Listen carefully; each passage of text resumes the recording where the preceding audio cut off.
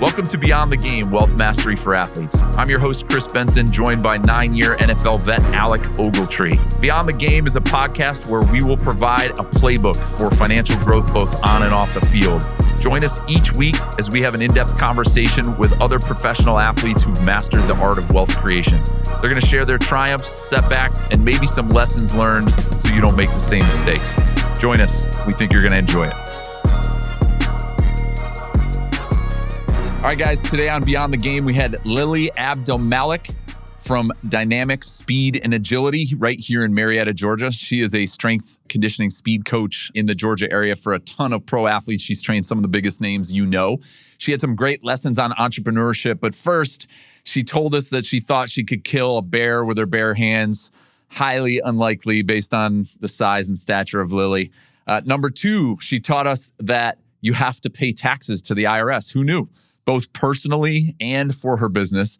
Great story there. And number three, she shared with us what she thought her best lesson was as an entrepreneur. She's built a really successful business, and I think those lessons are translatable across all aspects of business, whether you're just getting started or have an established one. So join us on this episode. I think you're going to like it. Welcome to Beyond the Game today. I'm Alec Ogletree, obviously, and we got Kris Benson as well. But today we got a special guest in Lily. We appreciate you coming on and joining us today. We definitely wanted to get you on here because you have a lot of insight on, one, you own a gym. Well, not, you own a gym. You have a practice of training, right, at DSA, which is Dynamic Speed and Agility. You've been there for a while. You've started from the ground up. So, you know, that's a very commendable thing to do. I know it's hard. It's not easy, as we kind of talked before the show. But, yeah, I'm excited to have you on here to hopefully have you share some insight, share some stories of how you journeyed through this, how you continue to grow your brand and just build your life around it. Me. I have a better first question, though. Okay. What's the biggest animal you could kill with your bare hands? That's the first question. Here's the context. Animal is going to kill you either way. Okay. So like a house cat, but this is like a rabid house cat. It's going to smoke you. So whatever animal you choose, you can't pick like a friendly animal because that animal is going to kill you. When I asked Alec this question, Alec, do you remember what you started with? It was the stupidest answer I've ever heard. Do you remember? I probably said like a lion or something. No, you said a whale. Yeah, you whale. said you were going to kill a whale. I'll kill that whale. That whale will die. So, Lily, this is always a fun one. Okay. You got to give me the animal and then what the strategy is. And there's no right or wrong answer. The fun part is the debate around it. And then we could talk about dynamic speed and agility. Okay. So, I got the animal. A bear. A black bear. A black bear? Yeah. Nope. Yeah, a bear. Why? Well, my strategy to get away is what I've heard is that bears can't, they're not very agile. They just can only really run fast straight. I think that's an alligator. I'm pretty That's sure bears run 30 miles an hour. They do, but I've heard that aren't too. You supposed to zigzag when you're being chased by a bear? Yeah. No, I'm going to Google that right now. This is a real I'm pretty thing. sure that's an so alligator. I feel like I'll get away because I'm just going to be super agile. But that's not. And then, but that's not what the question is. If I had to kill it, she's getting away. I'm getting away. She ain't go fight the bear. I'm reading on the Black Bears Internet Center for Wildlife Endangerment. Bears walk a shuffling gait, but they're quite agile and very quick. Wow. Wait, you have to kill this animal. Oh, so I would, if I had to kill the animal, what would I do? No. Can I have a weapon? Zero. I'd strangle bear. it. What, a bear? I would strangle the bear. That's worse than the whale answer. Put them paws on trying him. to strangle a bear. It's going to swipe you across the throat and cut your jugular immediately. But you told me I'm going to die anyways. No, that's the point. The animal is trying to kill you. You have to kill it first. But I have no weapon. That's why you got to pick the right animal and the best strategy. They put the paws on, Lily. That's all. That's what Alec told me. So you see my hands? I'm like, Alec, it's a whale. Hey, they gave the whale's you two gonna kill you. Kris, I'd kill the bear. Better use them. Two very disappointing answers. I would entice the bear with food. The bear's not interested. He's in a rage. The bear is, you just punched his cub in the face. The mom is angry. Alec, you and Lily have given the two worst answers to this question I've ever heard. A bear. The bear would just, no offense, Lily, the bear's going to kill you. All right, now we can move back on to the career. All right, so to a real question. Okay. So where did you grow up? Like, what's your background? How did you get into athletic training? I mean, so walk me through athlete as a kid. My parents really didn't put me in like organized sports like that. I was kind of one of those. I ran around in the streets, played games in the streets, street hockey, soccer, baseball. I was just like running around. I mean, not to say I tried to run track at school because my friends were running track, or like I had some history in like dance and stuff like that, but not something that like I stuck to and like found like a good drive with it where I felt like I wanted to go play, college sports or anything like that. Yeah. So I grew up in St. Louis doing that. And then I went to the University of Florida where I got my degree in physiology and kinesiology. Had an internship in Atlanta, and I never turned back. Man, we just had two Gators on. That's what Mac went to. That's right. Because we're the best. Hear that, Alec? Change something. No, but so when did you start, I guess, as far as your athletic training? Like, when did you start wanting to be, what happened to make you be like, I want to go into training. I want to go into, I guess you say you got the internship for, what you say, kinesiology? Yeah. What you said? I mean, I always knew I wanted to do something in sports. Mm-hmm. I wasn't sure if I was going to go like sports medicine or physical therapy. I ended up with the internship here, and I kind of got the best of both worlds. So I learned a little bit about the physical therapy aspect and just working with healthy athletes that were preparing for their seasons. I loved it, and I just kind of stayed with it, got hired on. Where did that come from? Were you like the caretaker as a kid of your brothers and sisters and friends? Like, or was medicine a path for you? Did you think like, hey, I'm going to be a doctor and this is just... Yeah, I think it was more just, I loved just the aspect of sports and how people can have the ability to move the way they do and kill bears with their bare hands. Yeah, kill bears with their bare hands. But I mean, I found it fascinating, like how somebody can run as fast as they can, like Olympic speeds. And it's like, how does the body do that? Like, not knowing anything, that genetics plays a huge part in that. But I found it really cool to see athletes, work and move the way they do. And it just kept me interested. And that's what drove you to the major. Yeah. I started, physical therapy. It was great. But there was something about like working with athletes that really wanted to strive for something more. And so I think like just, the amount of intensity it took and their drive and their mindset was kind of what pushed me to keep going. Alec, like you with tennis, it's the same thing. Yeah. I mean, now that I grew up watching it, obviously, but, now that I started playing, like I really found that, like I said, kind of that drive, that intensity, that hunger, that desire to win at all costs, kind of like I did with football, how that was for me. And now that I'm sure it's a different challenge. It is. It's a different challenge for you. It's a great challenge, but like some of the movements are like the exact same as like what I did in football.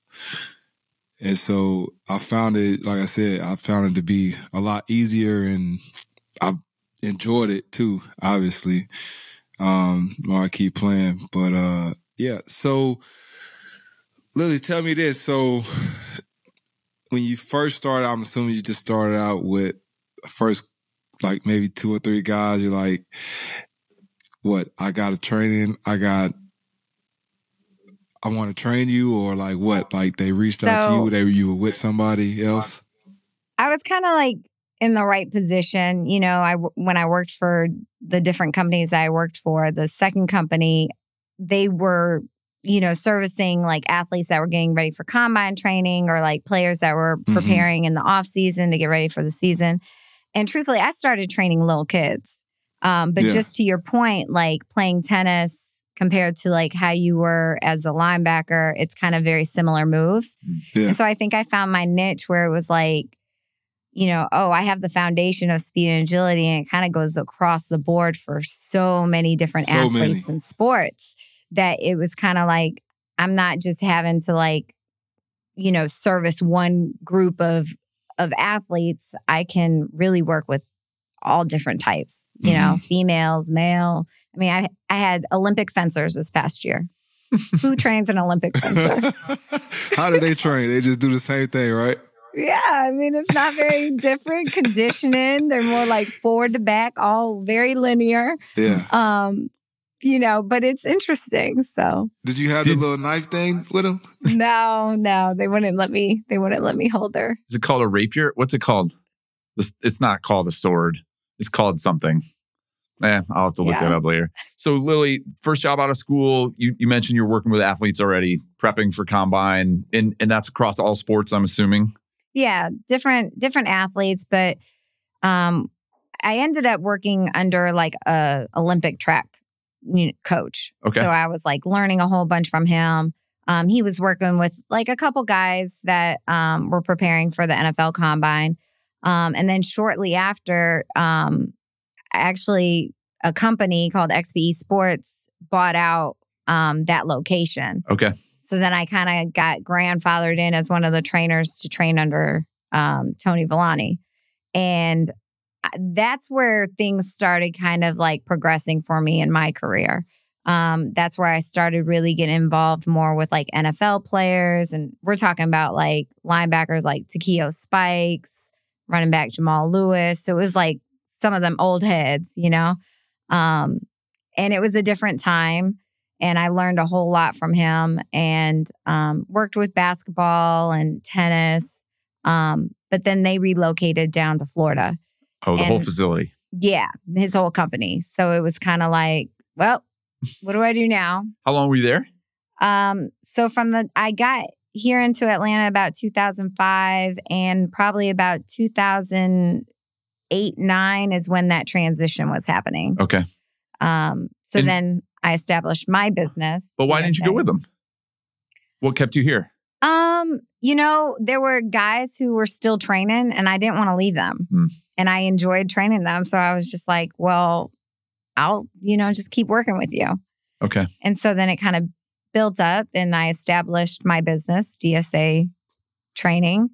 And they kept training with me. And it literally started from like, a couple guys, and it's grown, throughout the years. So, 14 years later or so. It's incredible. So did you, growing up, were you entrepreneurial, like from your parents, or did you have that model? Or were you thinking about it when you were working for those companies? Because it's your first job out of school. Mm-hmm. Like, were you thinking like, I could do this? I'm going to open my own facility? Absolutely not.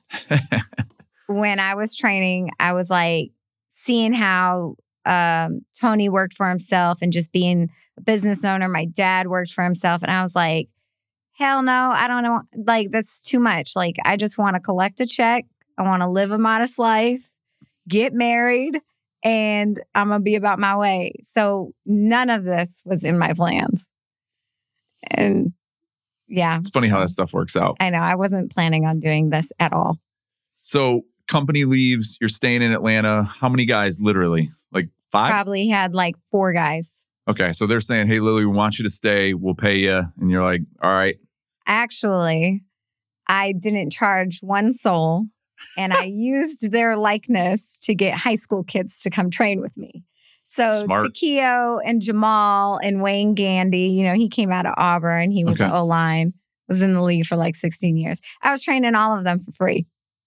And I was like, well, I just want to show people that I'm training you guys and get the high school kids to come in and pay me. But what year was this? Social media wasn't as big as it is now. No, I had to go around, show the flyers, talk to coaches. I had to do it I had to do it a little differently. Like, I had to really be like a salesperson and train some of like the elite kids for free, the ones that I knew that were going to go to like UGA, and that's what I did. And I got everybody else to pay me.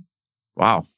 So schmucks like me, Alex, she was showing me pictures of you saying, Kris, you can be like Alec Ogletree. Yeah, and then I was the one I can do that shit. Okay. Yeah, you were training for free and I was the one who had to write the check.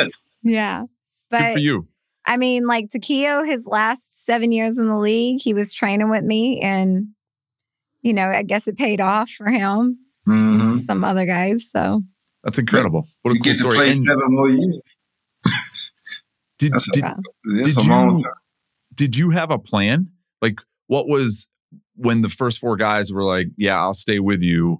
Was it I'm going to do speed and agility, and is that all you do? Do you do strength and conditioning too, or how does that break up? And for a guy who's kind of naive to it, yeah. So I think like the whole program that it is now has developed over the years. So when they first started, I was just doing speed, agility, footwork.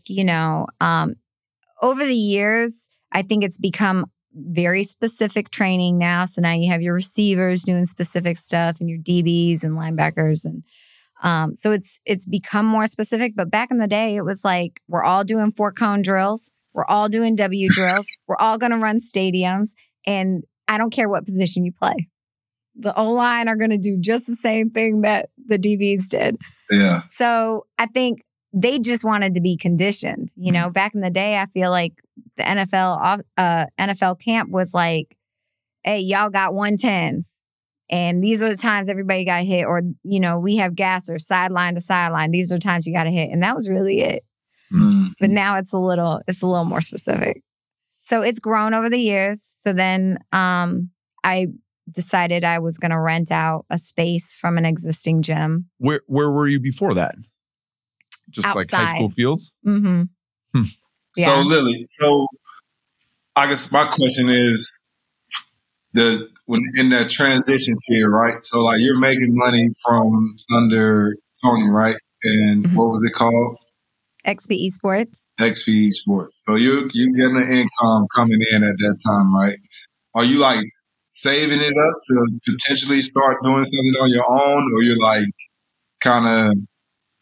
No, I had no idea. This all just kind of fell in my lap. So when they say we're like, look, we're transitioning, I was like, all right, I either got to apply for other jobs, or, I can't even explain what happened. It was just kind of like, it just kind of fell in my lap. And so at that point, it was kind of like, obviously I had some money from when I worked under somebody else, just making my little salary that I had. But it was like, definitely, I really had no money.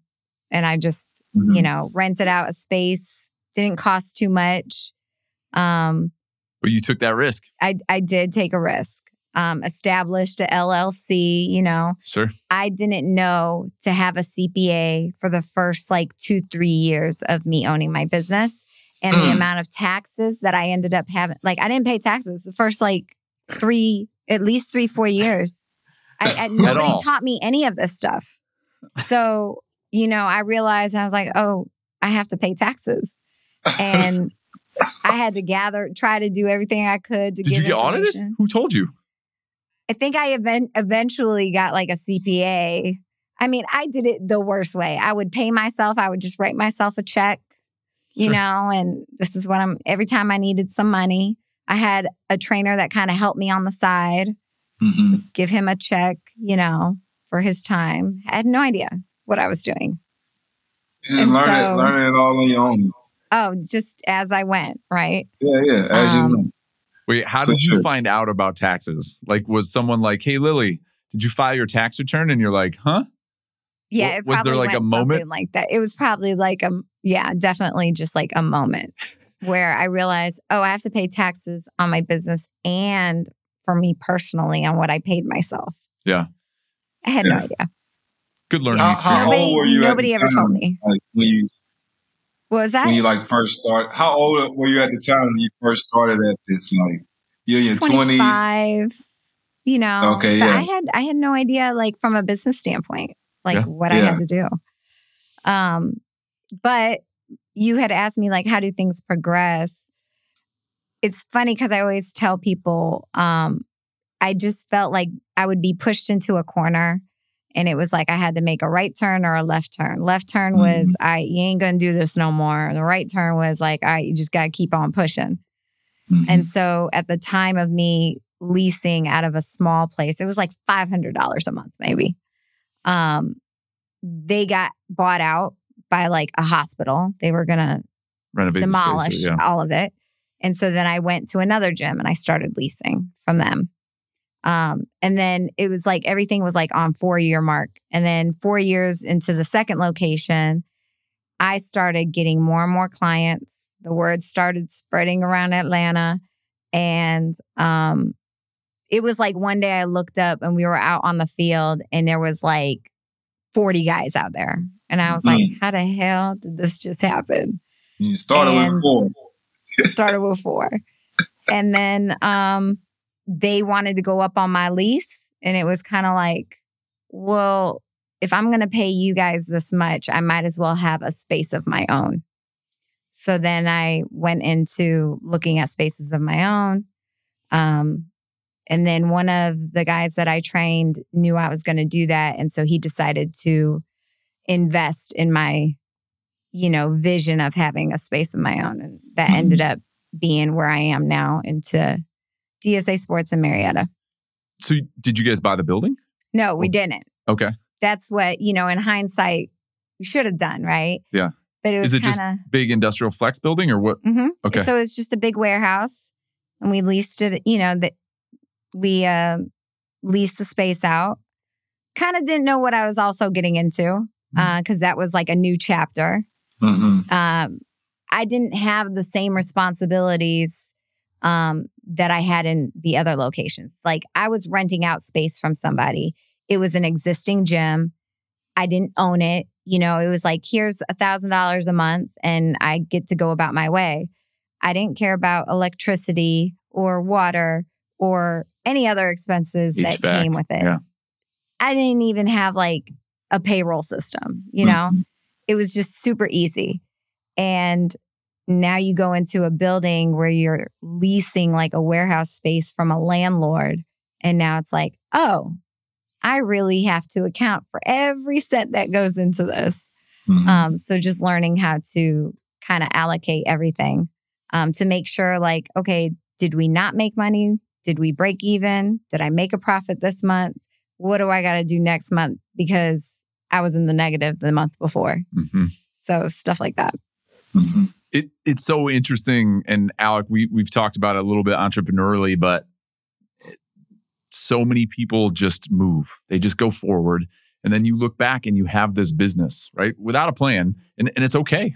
I think a lot of people never do anything entrepreneurially because they're waiting because they're like, I don't know how that works. And like you said, you didn't know how anything worked, right? I mean, you weren't paying your own payroll taxes for the business or for you initially. And there's so much value in just jumping in and trying it. And you'll figure it out, right? Because you have to. Right. Like you mentioned kind of getting backed up against the wall. Like that's the ultimate entrepreneur's journey is you jump in, you're like, I think I'll figure this out.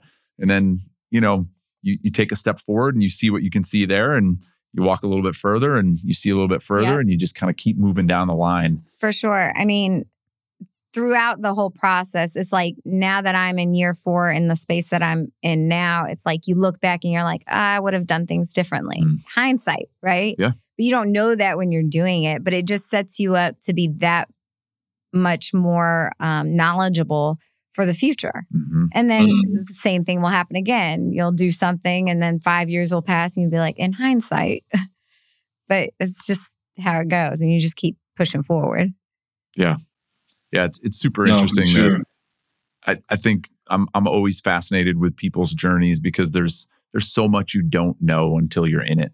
And I think, for guys and gals listening to the podcast too, like people, if you're an athlete and you're looking to make that transition entrepreneurially, sometimes you just have to jump in and, you figure out what you figure out along the way. Hopefully you can get some mentorship or somebody who can kind of put their arm around you and be like, hey, you should pay taxes on an annual basis. Those kind of things. But a lot of times it's just winging it, Yeah. Yeah. There's a great analogy that somebody once told me is like the journey of business is like driving on a foggy road. You can only see 6 feet in front of you, right? So you drive kind of slow, but as soon as you cross that new 6 feet, another 6 feet lights up, and then you just keep going. And then eventually, you've completed your journey, whatever that is. You've driven 100 miles, or you built a business that you like, or you've made a bunch of money. But, you can't ever see where the outcome is. You're just driving that next 6 feet in front of you. Right. And it's hard to get comfortable with that. At least for me, I'm a control person. It's hard to just be like, yeah, we'll figure it out. Oh, I'm the same. There is no figuring out. I'm like, it's an interesting road to take, especially when you're not sure as to what's coming in front of you and you feel like you have to take the reins and like control it. But you just got to also kind of leave it to happen the way it's supposed to happen too. So it works out. Yeah, that faith and that belief and just all of that combined. Because like you said, it's hard. I'm just hearing your story. It sounds so similar to like so many guys that like train. Like they hear one day, then like you said, all of a sudden they transition to doing something else. Or like, and for instance, like the team, they just cut us. Now we ain't got that check coming in no more. So it's like, okay, what am I about to do now? Right? Like I can go do this. I can go do that. But you got to find what you're passionate about. And just hearing your story, I can see why you stuck in that field because of the determination, the grind, everything that you were saying to athletes. But I'm like, hey, are you doing it right there yourself? Just going through this business adventure, only doing your practice with your gym and stuff. So no, that's I think for me too, I don't like anybody telling me I can't do something. Mm-hmm. And so I knew like that kind of came up a lot being in the business. And then just, I also noticed like when something would be presented to me, or if somebody was like, oh, you should do it this way, or you should go this direction. You got to definitely, I had to trust my instinct. Like there would be, if it was a strong no for me, it was a strong no and I wasn't going to do it. Like what, Lily? Like what did somebody bring to you that?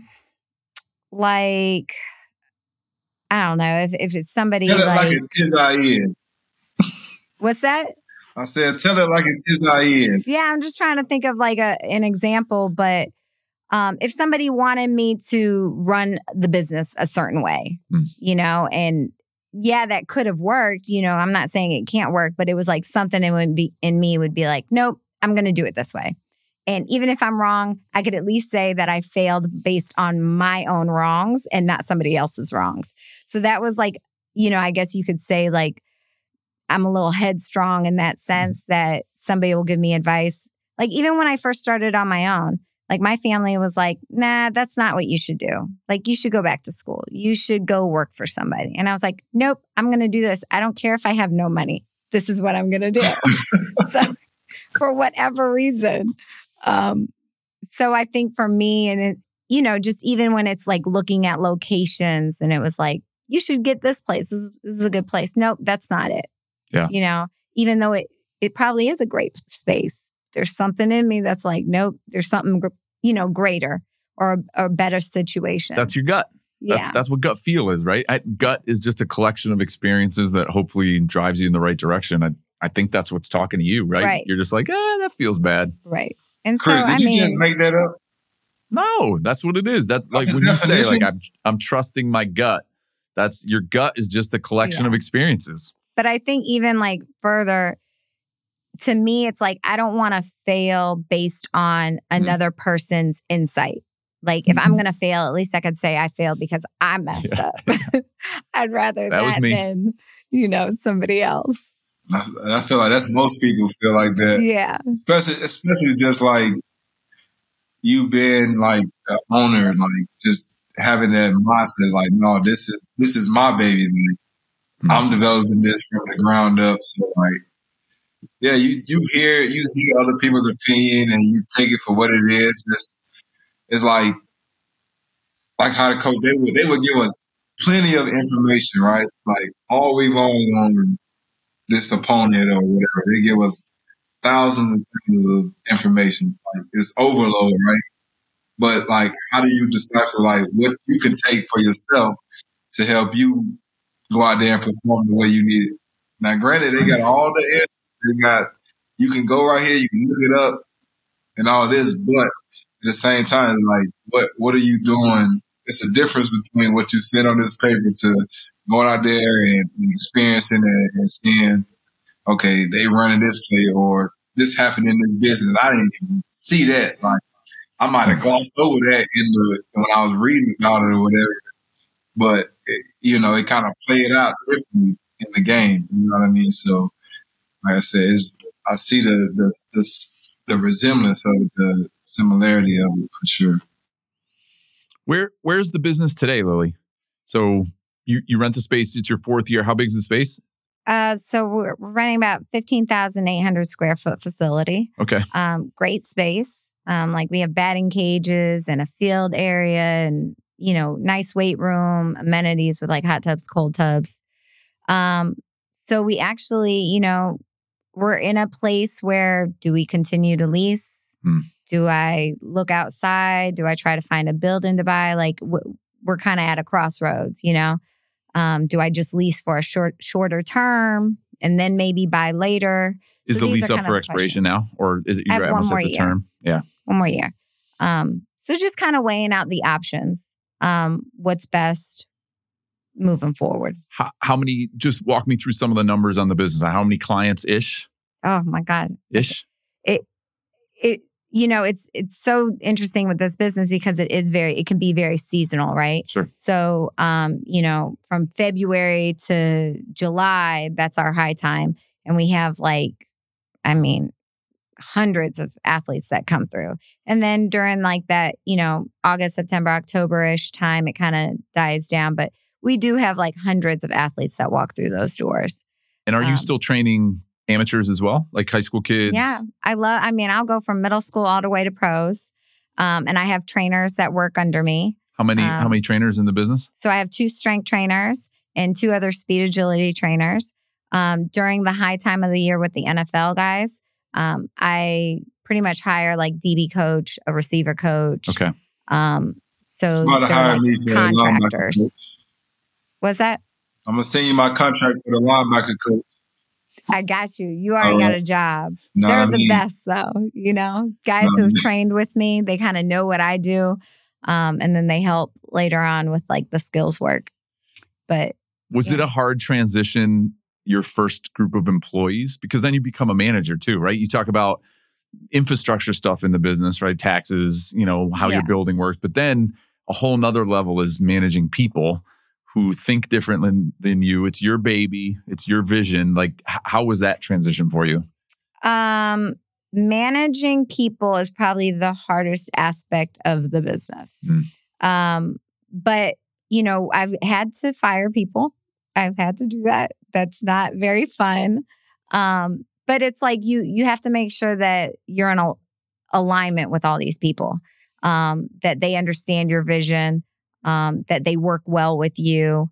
And so I think right now I have like a very good team, which I'm super thankful for. So, everybody kind of understands their roles and, what we need to do to continue to move forward. Because, we want to see DSA grow and be able to service more people and help the community and stuff like that. So you have to have a good team. And so I'm thankful that we got there. So far, so good. Get out of line. Yeah, It's over with. What do you see as vision? So like, what's the next 5 years for you? I mean, growth-wise, obviously, you got to figure out the real estate piece. My advice would always be buy the real estate. Absolutely. If you can find a model that works for you, try to find a way to do that, because 20 years from now, that real estate's going to be worth more than it is today. Absolutely. So that's always the end goal. As long as, at least for this business, so just keeping it 100, gyms don't have the highest financial upside as a business, right? They just don't. But there is a way, through buying a building or land and kind of building where it's like, okay, there is that return when you do buy. As long as you keep leasing, your money is going yourself. out. It's just going out the window. And it's like every time you do have a profit, it's like that money has to go right back into the business to continue functioning. So it's just like a revolving door. So it's harder to see a return in a gym business than other businesses, let alone a gym business that is specific towards certain demographics, right? So it's not like a LA Fitness where they do memberships. Like we're very like skills, sports. It's different. So it's a little harder. But is it a subscription model? Like if I'm an athlete, am I paying you monthly or is it per session or what is like, hey, I need you for 4 months? So different options. Because we have like middle school, high school groups, it's a little different than a pro athlete coming in for the off season. So we have monthly, we have packages for the athletes. Got it. Yeah. Yeah. But that revenue cycle, I assume is up and down. Bumpy. I mean, thank God though, I've tapped into a side of the business where I'm going from one off season to the next off season to the next off season. Baseball, football. Yeah. Whereas I think sometimes in this business as trainers that want to do speed and agility, they get caught up in I'm going to make sure that I'm working with receivers. And it's like, well, what are you going to do the rest of the year? How are you going to make your money? Unless maybe you do some like, online stuff is always good, tutorials. But I get to work with soccer girls and, baseball players and football players. So it's like you have to be able to broaden your horizons with athletes. You can't just think, I'm going to only train soccer players or I'm only going to work with DBs. And sometimes I think in the world of skills training and speed and agility, people get caught up with just a very narrow-minded path. So you got to be able to be a little more open-minded. Yeah. Is it, if you had to do it over again, what would you have done differently? I won't, I guess, railroad that question. Like you talk about through your experience, like, hey, look back, I'd change this, I'd change that. What would you tell Lily when somebody says, hey, we're relocating, you got to go start your own thing? How would you have approached it differently? I think for me, I really wouldn't change anything because each segment that I've had to like go through, in this journey, it's like it taught me for the next thing. So there's no way I could have done what I do now without having gone through the lessons of just the process, right? I think for me, it would be just make sure you trust yourself. Don't second guess yourself. Like 25-year-old Lil. I think it would just be like, think bigger. I think I have also like, as I've gone through the process, I'm really big about like small steps, not really thinking bigger though. And I think it's okay to think bigger. Like don't be intimidated by a bigger dream or something like that. But what do you mean? What do you mean like? I think, when I first started, it was just like, I'm just going to train. I'm just a trainer. Like, that's all I want to do. Like, I'm not going to have my own place. I don't want to do, and for whatever reason, it's like, no, like, it's okay if you want your own place. Like, it's okay to think bigger. Even now today, it's like, I think about like little baby steps, which is good. I'm all about like building blocks, right?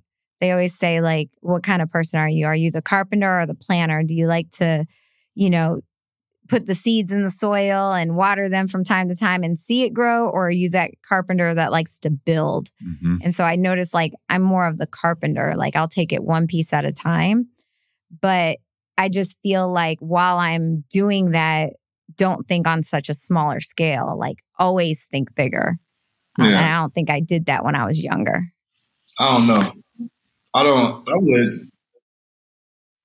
I think, like you said, kind of you going through those process, through those steps, it helped you like kind of grow and be able to think like, oh yeah, now I can do this because I've mastered this part of it, right? Like mastered. I know what to do when I'm training. Like, so I got that piece.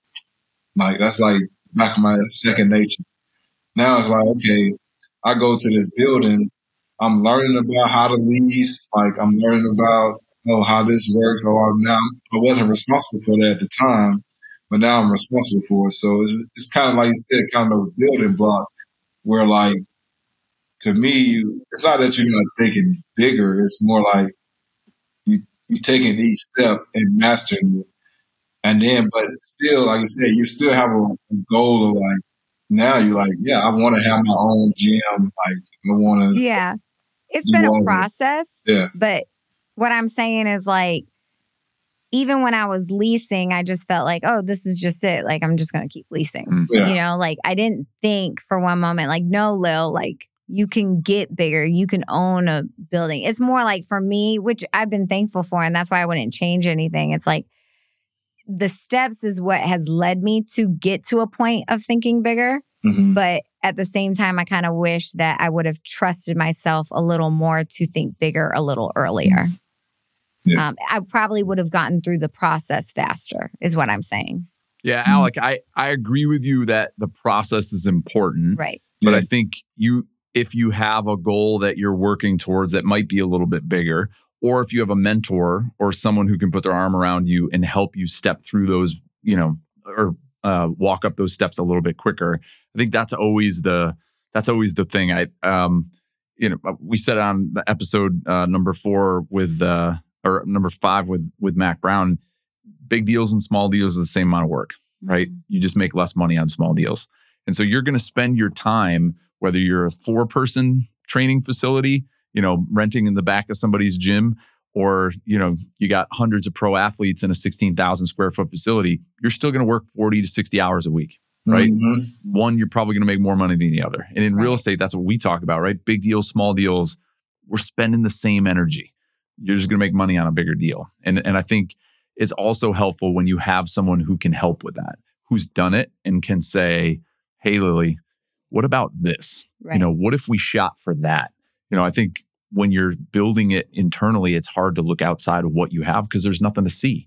You haven't seen it before. Right. I think that's always the mentorship thing when we talk with some of the guys about what they can do during their playing years. Find those guys and gals who have the influence or who have done what they want to do and latch on.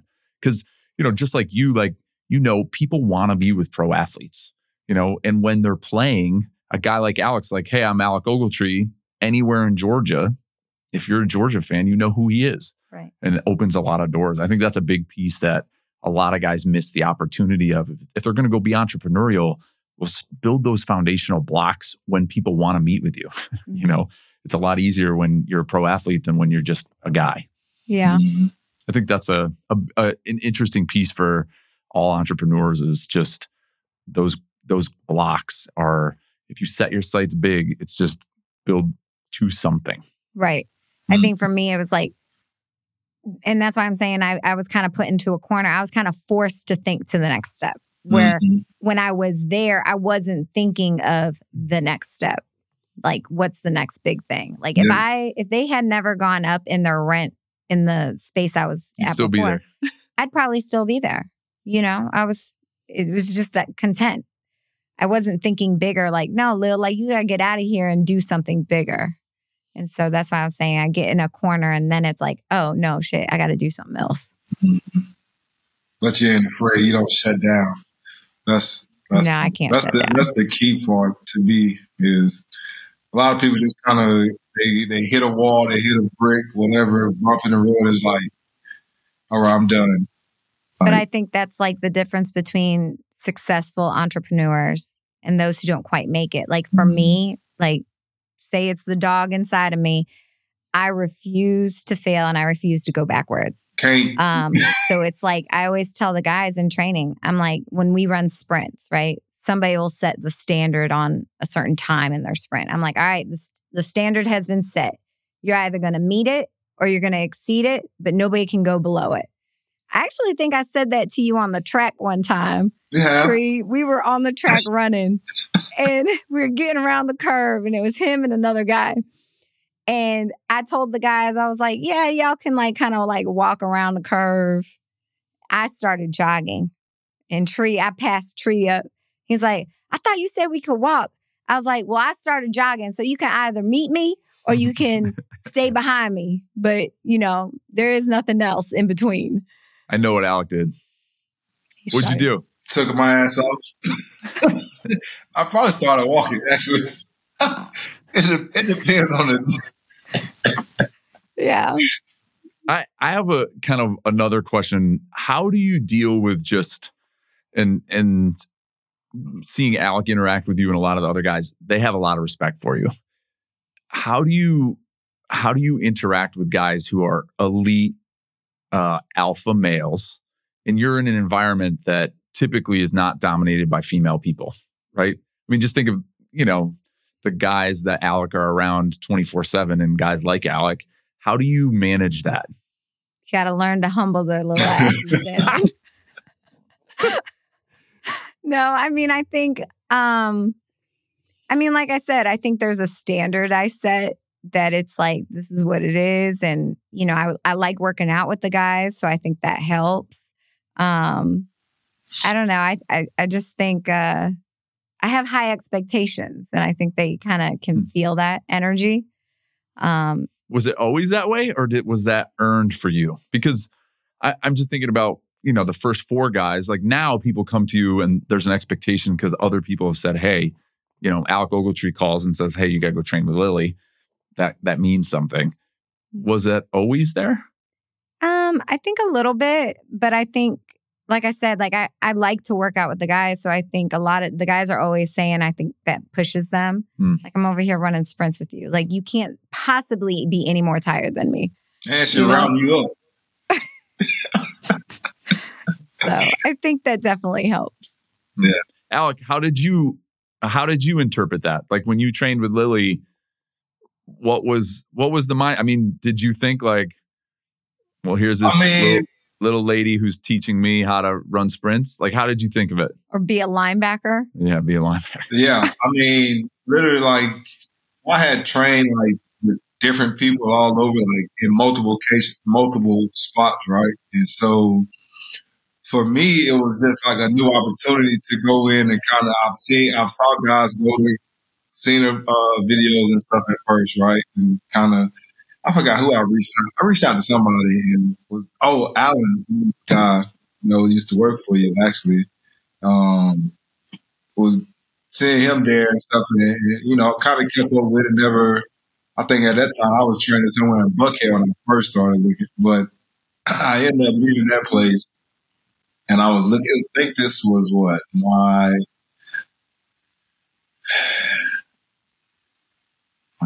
third to fourth year of almost done, I guess, 3-4 years, probably like 4 years ago now, I guess. And so I was looking for a place to train, and I wanted to work on like speed, all that stuff, like you say, speed and agility and all that stuff like that, right?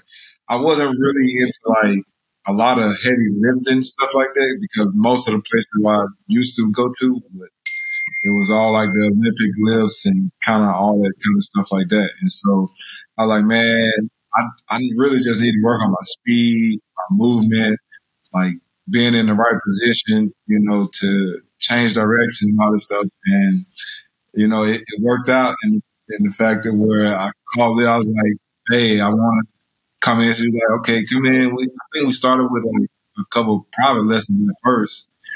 And I was like, okay. And then she was like, I have a group session with the other guys in the league and stuff. And then, so I came to that session, and I was, like you said, you saw how the guys were interacting with her, and it's kind of the work ethic, the standard that was set there. And I was like, man, I like that. Like, that's something that I needed at that time to help me, continue my career and playing. And so I was always grateful to be there, and just, like I said, having a conversation with Lily, understanding her as a woman, as a entrepreneur, as a business owner, just as a person, it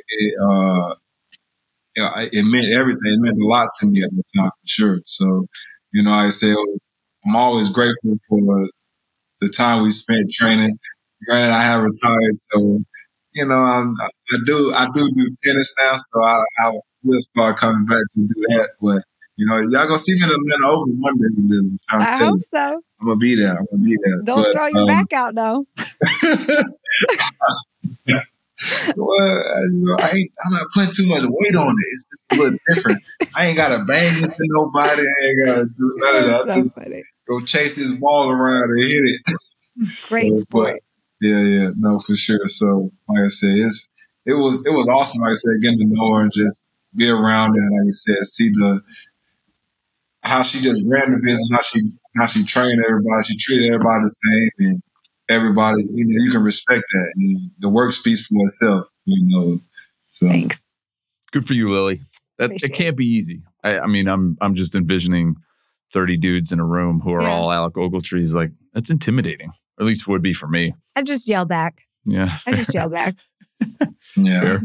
I have one more question. Then I want to hear more about like what you see with the guys and how they think about what's next. Because if you train Alec years 3 through 8, 7, 8, and 9, Alec's knowing that the run's almost over, right? He's got more time behind him than he does ahead of him. But in the business side of things, what's the one lesson that entrepreneurially you would tell somebody who's starting their own thing? It doesn't have to necessarily be fitness training, but what's that one lesson that you'd be like, look, make sure this? I think for me, it's just, obviously if you're going in with like other people, making sure that you protect yourself, your own assets, I think that's one of the, I've been good to say that like when I went into business, like everything's been protected. But I think a lot of people tend to get into business with other people and, people think differently. People have a different end goal. You think one way, things might change. So I think it's just, make sure that you protect yourself and your business and know like what your end goal is at all times, So yeah, partners. Yeah, it'll make or break. Yeah, and everybody has partners. Like very few times do you ever see like business people and it's just like one person owning this one thing. Like you're always going to have partners. Like sometimes there's 10 people in a group. So just making sure that everybody's aligned. Yeah. Expectation, I think, is a huge part of it, right? That whoever's in that partnership has the same expectation as what you're trying to accomplish. Because otherwise, that's true of everything, right? Relationships, personal relationships, jobs. If your expectations aren't aligned, it's tough. It's really hard. Yeah. Is there something that you see kind of as a pattern, with Beyond the Game, we're trying to create a community for athletes to essentially say, hey, here's a group of people you can trust to learn from. And you've worked with guys across all spans of sports and careers, and probably guys who've had longstanding careers, guys like Alec and guys who've been in the league a few years. How are they thinking about the beyond part? Or is that something maybe you don't No, I definitely, one thing about being, a trainer to these guys, we do have like, deep conversations after the workouts and, what are you going to do? You can play one more year. If you don't play one more year, what are you going to do? So I definitely see like there's guys who put their money in stocks, different types of stocks. I'm not very good at stuff like that. And then there are guys that, they come out, especially guys who may not have made that much money. And they're kind of like, oh, I have no idea what I'm going to do. It's just trying to find their path. So I try to tell guys, like for me, like when we have these conversations, I think sometimes the guys get lost in the aspect that this is what you do. You're an athlete. You play football, but this isn't who you are. This was just, part of a path to get you to where you're supposed to be and in your full purpose and what you're supposed to be doing. Alec, for you, that's the Atlanta Open, baby. Just saying. Yeah. I'm here for it. It's more like a resource, right? So football has become like a resource to set you up for the next step. So I think getting them first to understand that aspect. Because they do. Like a lot of guys kind of get lost with that identity of, I'm just I'm a football player. And I'm like, you're not going to play football when you're like, 38, 40, so it's just kind of trying to get them to understand this is a resource. This is a part of the journey, but it's not, how you're really going to make your money. This is, Jaylen Brown made some money. So other than JV, but did he? For most guys, right? So I think that's step one. But even Jaylen Brown's got to figure out what to do with it. He's going to make money, but I've seen it, right? I'm sure Alec has too. Your lifestyle can still outspend you. That's absolutely right. Especially in the world you guys live in. I have seen it. I have seen guys where they filed for bankruptcy and you'd be like, you made millions of dollars. Like, where'd it go? Alec, tell her where it went. RC cars. So I called his wife, whose name is Alex, and said, Alex, what was the stupidest thing that Alec bought that you were upset about? And she didn't even hesitate. She's like, before he was drafted, we were in Arizona. He went to the mall and bought a $900 RC car. She's like, we didn't have anything. And Alex, tell her, you were so pumped about it. You crashed it and broke it, but. Broke that thing in probably like 2 days. That shit was too fast, really. Oh. I couldn't control it there really well. I ran it into the wall and like smashed it. But I did. Like I love doing that stuff. So I guess my next question would be respectful of your time. We appreciate you being here.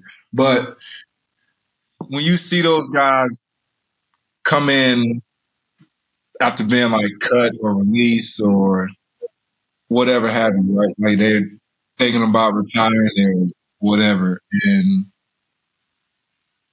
let me interrupt you. For the longest, though, I think guys hold on too long sometimes. Yeah. It's like, dude, like you ain't gotten picked up in 3 years. Like, what are we going to do here? You know? And they're coming to you saying, I'm going to get picked up this year? It's the hope. It's the hope that they're going to play again because they're not ready to let go, right? Yeah. And I think that's the other thing, and I could say this about myself. It's like having the strength to let go. So you're not holding on too long, and it's like for them, I see that a lot. It's like, you got to let go so that you can move on to the next. But that goes back to your identity thing, right? Like they know one thing. You spent your whole life on a thing, and it's hard to look outside those blinders. And like you said, father time catches everybody, right? Yeah. Eventually, you have to transition to something else. But like you said, it's kind of like, community, finding what you love to do outside of this. Is it buying homes? Flipping homes? Is it you want to go into the gym business? Do you want to go into coaching? Like there are things beyond the game. Beyond the game, right? Baby. Alec, you pay her to say that? I did not. You see how it came out? It just flowed. Yeah. You can't pay somebody to do that. No. I think that's the whole purpose, right? Is trying to help people understand. I guess we have more of the wealth tilt. You're talking about a little bit of that, but also just personality. Like there's someone there. Alec's 31, right? I mean, it's 32. Hard to. All right, 32, but he's a baby, right? Like I'm 43, and I feel like when I'm sitting with somebody, I'm like, your career is done, right? Like his career is done. And in our world, and we were just talking about this, is we're just ramping up, right? 30 to 35, you're still figuring out what you're going to be. And then you start to earn some money because you've figured out like, all right, I'm good at this. I don't like doing that. Where these guys, exactly, as athletes, from 20 to 30, that's the money. And then you got to figure out, well, who am I going to be from 30 to 100? That's hard. Yeah. It's a hard transition to make. It's not easy. Yeah. But I love your philosophy of the sport is a resource. It's a philosophical way to think about it, but it's a resource that got you here, and it's going to lead you to wherever you're going. That's right. Yeah, it's a great way to think about it. Alec, you got anything else for Lily?